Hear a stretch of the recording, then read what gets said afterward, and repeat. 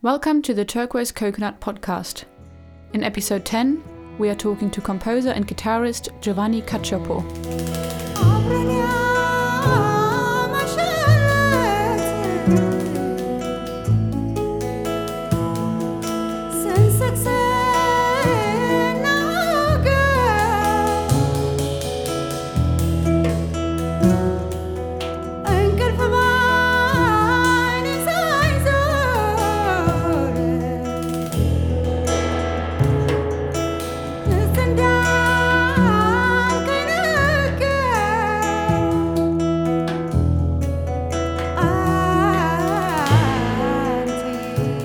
Giovanni, thanks for joining us for the show. My pleasure. Thank you. It's great to talk to you. It's been a long time.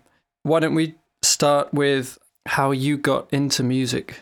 All right. That's a funny question because I really like to think I always wanted to play music, and I have two very important moments I will never forget in my life. My dad had this tape cassette. I'm 38 now, and I'm talking about 1990. I was 10 or 9, so 1989, say. So tape cassette was the thing, almost going into CDs. Anyway, he will like record. He will from one support to another, from an LP to a tape. That was the passage. And I had this tape A, side A, with Django Reinhardt, recorded from radio in the 40s. So this live recordings from radio, from podcasting, basically. And the B side was a modern jazz quartet collection. And I will remember any note. I could sing any detail of that tape, of those songs, and I will play with that. So that was my soundtrack for 3, 4, 5 years. Only that. I was happy, and I never thought of playing at that age. I mean, I had played violin when I was 6, but it wasn't my thing. And by the time I was 10, 11, I decided not to continue. So that was like my first musical experience, technically speaking, but so I don't remember that as an important thing, but I definitely remember this cassette as a very important. And the other one, this is an amazing cliche I'm so proud of showing off. I learned some music being at the barbershop in Sicily, in a small village, a small town in the middle of Sicily where nothing is happening. I had this friend of mine, so his dad, we had a barbershop, and we will gather there, and Dad had, in the back shop, he had like 3 mandolins, 2 guitars, all of them so difficult to play, like hard, all old and cheap instruments, but they will play, and they will play music, like they will be discussing, old people say, oh, this friend of mine from New York, who was a Sicilian, immigrated maybe 40 years before. When he came back in the 70s, he taught me how to use the barré on guitar because they didn't know the existence of that. So I have this memory of music development and how you can be born in a time where naturally things, and each decade possibly adds up to the destruction of everything. Who knows that? So this is it, basically. Yeah. So you started playing fretted instruments around that time, then? Yeah. When you were having this idyllic experience in a barbershop. Actually, that was the funny side, and that was more looking and trying to hold the instruments and play, but I had no knowledge, no intentions really. Suddenly, though, one Sunday morning when I was maybe 13. I woke up because there was like Babe, I'm Gonna Leave You by Led Zeppelin, which my sister and dad were in the living room listening to this LP. And, I went there in my pajama, they keep talking. So I went straight into the speaker, like, oh my God, what's this sound? And I stayed in front of the speaker till the end of the song. Then they were keep doing their own conversation. They went somewhere else. And I stayed the whole morning there, searching throughout my dad's LPs, where I found all this like 70s music from different angles, from like psychedelic music to classic, let's say mainstream, from Led Zeppelin, Deep Purple, all of that. And then a lot of classical music there, mostly like Mozart, usual good stuff, plus some bits of modern music, which modern and comparison to Mozart maybe Mahler, you know. Mm-hmm. And from there, my interest in music like blew up. Basically, I never stopped from there, and I started playing the guitar because my dad he still plays a little bit. It was guitar and piano and violin was always around, so and was always outside the case. So I was there looking at me, and one day I picked that up and I asked my dad to teach me some chords. And since I studied like 4 years by myself, being very curious, interested in how those fingers could move. And, you know, I realized a few years after, say, as long as you move things, you can call it music. Like, it happens, the music happens, but you have to move things. And then later on, I realized that was about counterpoint and those lines moving together rather than chords, blocks, you know, mostly lyrical way, natural way. So, but it took a few years to realize that. Later on, I went to study some music up to the time where we met. And I remember saying, oh, if I discover things, even like kind of brainy things, it would have taken one day if someone else would experience, let's say a teacher would have told me that, rather than 10 years. So the development and the way you understand things, it's been, in this sense, it's been so slow.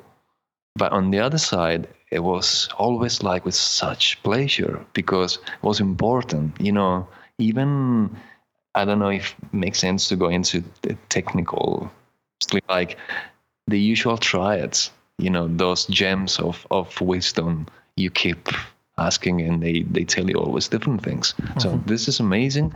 And before I knew you could combine them, like I could feel there was something, you know, it can be very simple, but can be very deep in your way of loving music because of that approach. And I feel fortunate in that. Like, I really love music. I believe in music in that sense. I kind of respect in that sense. I like your philosophy. And this has been the way. Like, I'm always trying to be natural in that. Can you tell us a little bit, if you're happy to, about your pre-London time? I believe you were doing research in something totally unrelated to music. Is that correct? Yeah, sort of. I realized after there was always a relationship, but definitely wasn't related at the time. So I always been in love with the history of art. Maybe it comes from this uncle of mine who lives in Milan, still does. He runs an antique shops, and I always been kind of surrounded by things from the past, even small objects. So I was curious to understand why they will do something strange looking, or why, what was their mindset, why they will do this. And since I've been always amazed by, you know, those amazing books where they collect 1,000 years of throughout images, and then you can see just visually what's happening. And from there, I got caught in Palermo by this amazing golden mosaics. So I went to study history of art. I became obsessed with the history of art, with antique art, Byzantine Empire, and all of that. Like, I wanted to go to live in Istanbul to study some other stuff. But then I ended up living in Rome, studying. Basically, my books were all those churches. And I ended up working at the Vatican Museum. Was kind of the end of I did a PhD in medieval art history, and I kind of specialize in restoration of those artifacts. And therefore, I had to deal with museums and archives and kind of research from a theoretical side to explain people who will put hands on objects how not to do the same mistake they would have done maybe 100 years before. Yeah. Like using saliva rather than urine. Yeah, I'm talking about Wow. like real That's a things thing. actually. So, but apart from that, like, was mostly an amazing experience to be there in the Vatican, because it's the Vatican and because you have this secrecy around, and art can be the less serious thing within this solid empire. So it was a really good experience, so good that I decided to really go away from that. Not because I fulfilled my thirst of knowledge, but because the system, and this is another Italian speaking about Italy. I'm not saying it's negative, but it's a dynamic I don't agree with, and so I don't support. I don't want to see myself following a different dynamic than the one I believe will be best for me. And this is why I decided to move to a place which gave me, since the first time I went as a tourist, which is London, I smell great. So when something smells good, it doesn't have to be pleasant. It has to be full of things. Yeah. And smells are really like people's thoughts in the air, So you can really make a comparison with that and feel it if you like to feel that way. And so I moved to London. With the idea of actually carrying on my history of art studies. So I went to Sotheby's. I wanted to become an auction dealer because I really liked this knowledge I had, plus this uncle's style, like antiques dealers. So I wanted to know more about how to evaluate things in economical sense. And there was an interesting barrier that happened. Like, my level of English was anyway would have been so low. Like, that was the PhD I could have get only if my English would have been like an average English person, and a little bit more in terms of academic knowledge of the language. So I spent 2 years trying to study to upgrade and improve my language. But in those 2 years, the music prevailed, along with being student of English. Finally, I could really get the other half of the day to only study music, and from there, really, this passion took in, and I'm very happy of this outcome, actually. Can you talk a little bit about your approach to writing music? You have a really unique voice, I would say. And I know from experience of spending time with you, playing your music, that I think it's fascinating and you've always got something interesting to say about it. So can you talk a little bit about that? Yeah, thank you for that, by the way. I will always remember we've played some music of mine together. And in your score, I remember once you wrote, you penciled like this note, say, believe it or believe in it. Yeah. Because there were a few wrong notes, but I just thought they were the right ones, even though theoretically they clash in a way that, but actually the interpretation you gave and the idea of believing it is maybe my naive way of playing that can make sense afterwards if you believe in it. Like, I always been trying to use this word honest, maybe because I could argument this in a different way, but honest in the simplest possible way, which is of believing in those notes. And really, and I don't know who say that, but I've heard many times, but I agree with, you should write music only if there is a story in it, even if it's the most unexpected story. So it's not about style, it's about telling a story. Maybe it's obvious, but it's not as obvious when you put yourself in front of those notes and say, okay, why and how and what direction. So you start using those big question marks, and you end up maybe with 2 notes. But maybe you can end up with a lot of notes if the notes wanted to be there. I don't want to be mystic or a philosopher, but like sometimes you do it because you have this urge of, or you maybe sometimes I wrote some stuff because I was scared of losing it. Like if you have your keys and you have spare keys, I used to have when I was teenagers like 10, 15 keys in my pocket, all single ones, and I never lost one. I didn't have any chain, and I always thought like, okay, if they have to come out, I will come out with the right keys, out from 10, 15 keys. So you get to go with the flow, but I always had the fear of losing some stuff. So with music, it's been a little bit like that. Say, okay, I like this, and the week after comes back again. And the third time comes back again. I'm lazy that third week. Maybe I don't want to even record that. Just writing is the easiest way. And then up to a point that I can see this music wants to be recorded in some way. And this is part of the music I suggested you as a musician as well. And the other side, it's been, maybe I really can consider myself this naive, serious lover of music that tries to use different approaches to, it's more like a, not personal, but like, how do you say that thing? And even though it's clear in your mind, then it's the output that has to be solid. And this is not about only lack of the process you need to have to then be very clear in 1 second, but it's more about matching your ideas and trying to stay in that line. So, and really, all of this comes because you give a very serious importance to something. So, do you write strange bars only because they have to be there, or because randomly they can come out?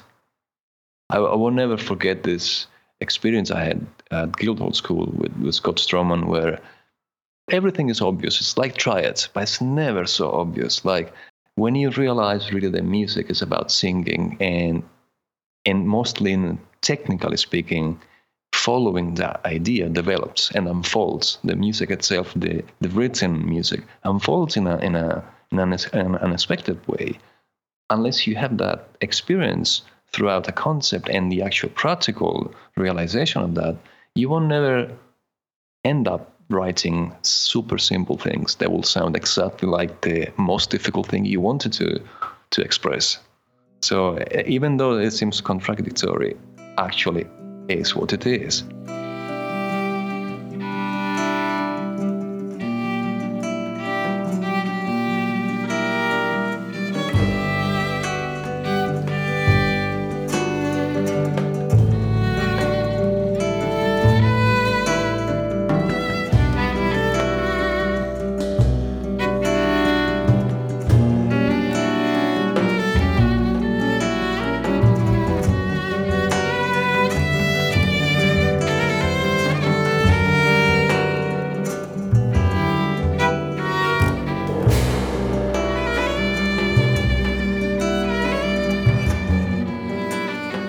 Whilst you were in London with your ensemble, Music of Our Kind, you had two really interesting vocalists with whom you performed and wrote music. Can you talk a bit about that?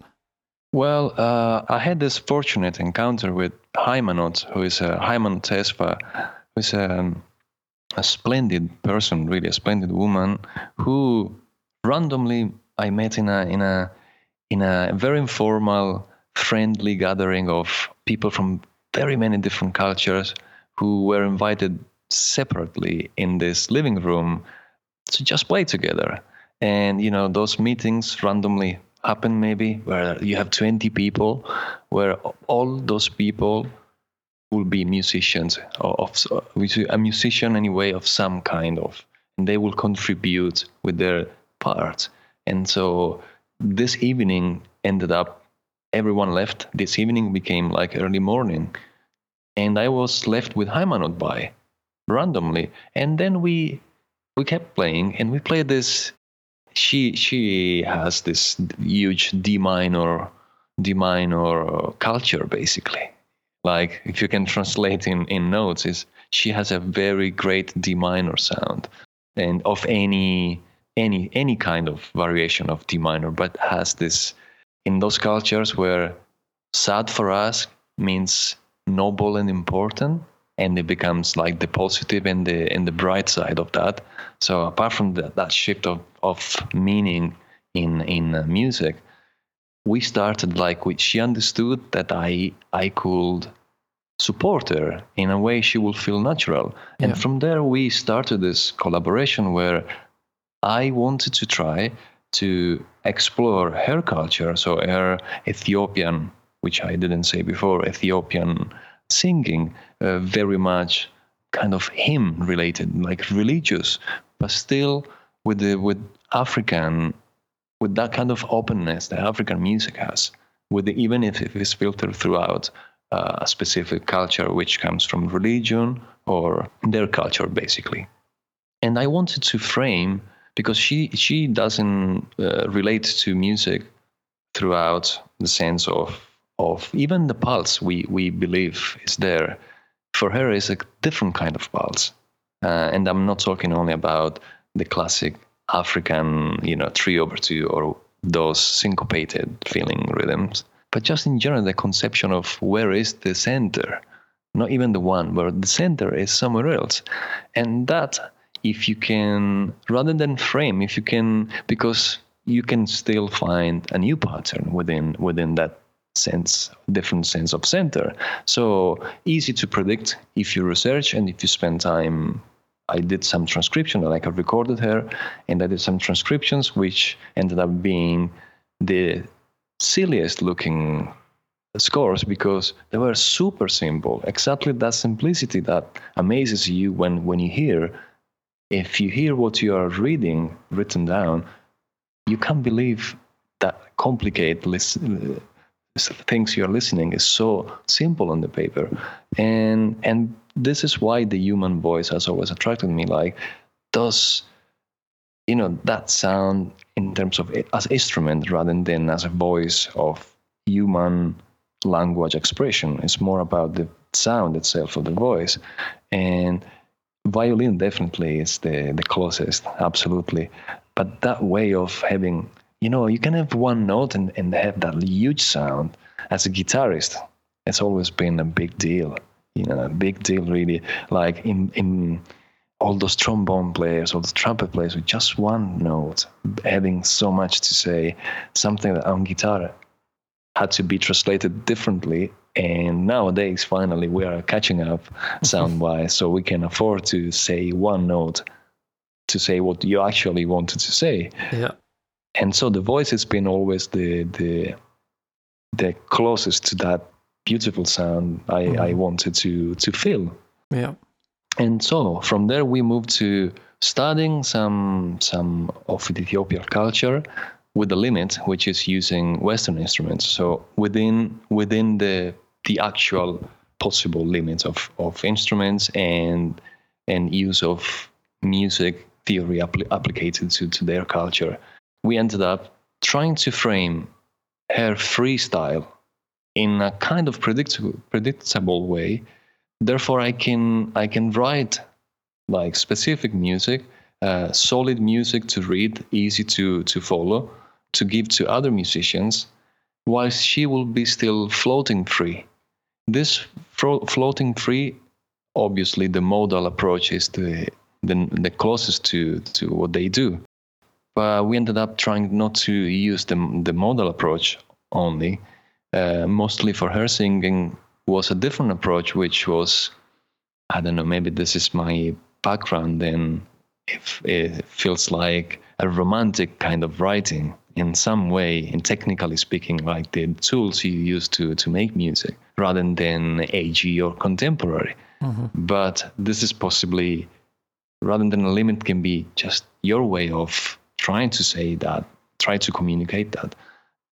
And the result, I believe, was real for, like, the meaning was there. The meaning of what I thought could have been. Like, why do we do this? Only to do this fusion-y mix? Or because you actually love the sound of someone specific that happens to be Ethiopian, and therefore you take from the culture of this person you want to play with, because you want to always know. I'll never forget to understand where people, where friends, where musicians you play with are from, because that's the best you can be, really. And if you're talking about putting music together and making something that has a sense for the people involved, at least, then you shouldn't forget where you come from. That's the tool, really, that makes you. And the outcome was, I found a musician like you, as a violinist, with a similar, I believe, apart from the human side that we discovered, we can really get along together.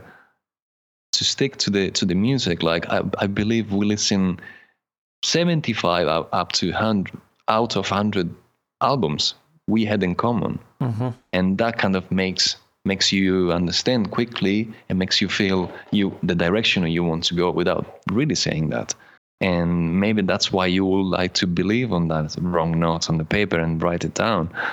And so that was really a fortunate encounter, the one I had with you. And the other musicians who followed, I kind of, they weren't just people who will be called to do the job, because maybe it was my lack of experience in leading a band, or you actually don't believe you would like to play this music for a live. You don't consider that as a project to actually use to make music. It's more like a research, even though it's in the most noble way you want to pursue that. And so the meeting of Daniel Israelsen as a drummer was another of those fortunate encounters, because I always wanted to find a drummer who has the touch and the feeling of a percussionist, playing still the drum technique and drum language. And I thought he would have expressed that kind of sound connection. And the end of, if I can say one more thing about this connection with musicians to create this music, I think the most important thing I felt maybe I could know more rather than could have been better at. I could have known more was the kind of the sound, the generic dynamic this music should have gone for.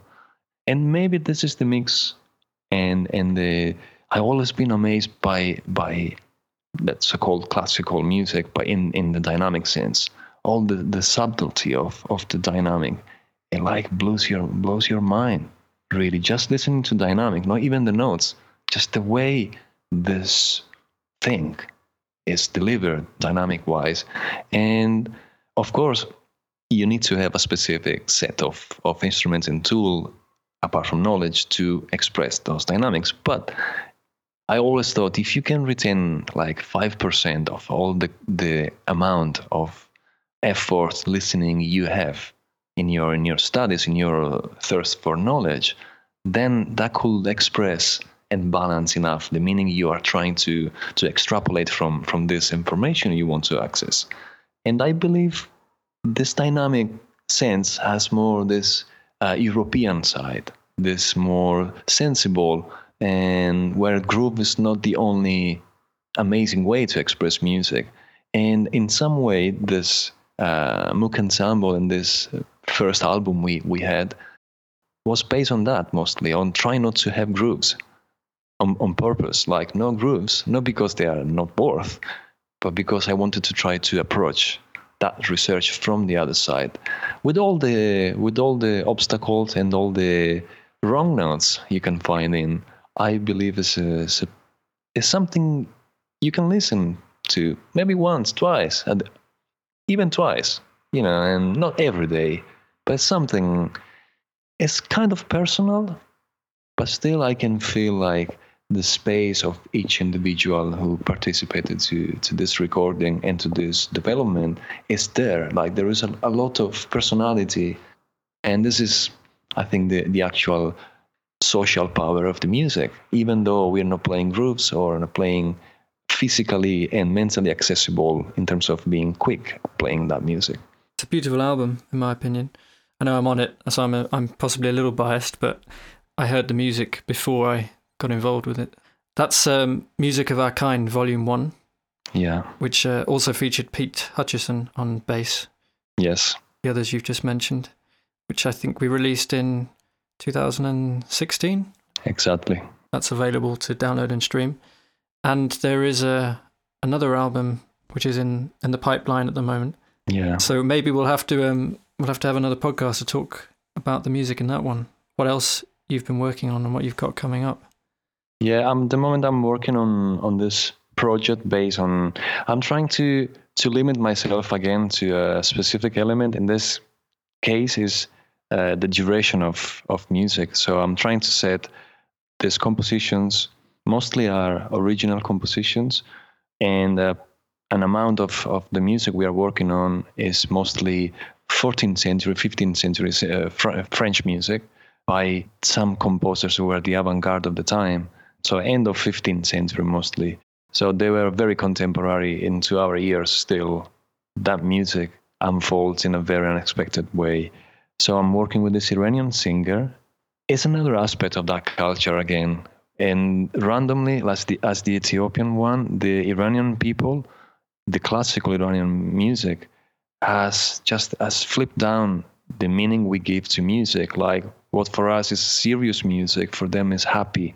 It's just the completely opposite direction. That's why the actual Iranian music, the serious in brackets music, sounds still very sad, very like a lament, but it's not. And I've discovered this throughout these people, and therefore your mind still starts from, you can't use your knowledge. You need to find a different approach to use your knowledge anyway. So I'm very excited to do that, and I believe is following this approach to music I've always wanted to go for. That sounds brilliant. An Italian and an Iranian in the 21st century working together on the music of 500 and 600 years ago in France. That sounds really exciting. Are you playing guitar for that? I'm playing guitar, both classical guitar and electric guitar. So there is some sound modification happening in the guitar and also on the singing side. So there is some kind of looping and a lot of different kind of reverbs combined. I think it'll be a very straight album in terms of sound, though. Very dry, even though I mentioned reverbs. So It will be very essential in its being. Okay. I hope. Yeah. We'll have to talk about that when it's further down the line. All right. It's been great to talk to you, and we'll do this again. So go online, find Music of Our Kind Volume 1, and try and catch Giovanni, who's currently based in Milan. Yeah. Thank you for having me. Thank you very much, John. Thank you for talking. It's always a pleasure to talk to you. Likewise.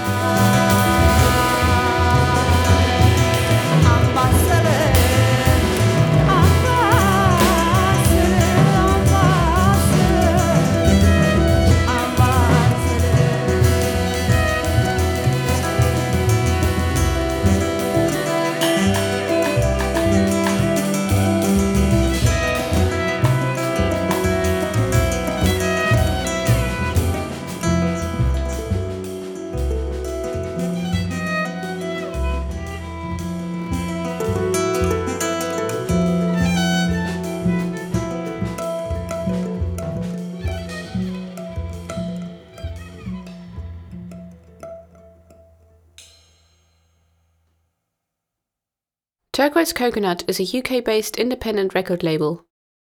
For information about releases, videos, collaborations and more, head to turquoisecoconut.com or find us on Facebook. Turquoise Coconut. New music for curious ears.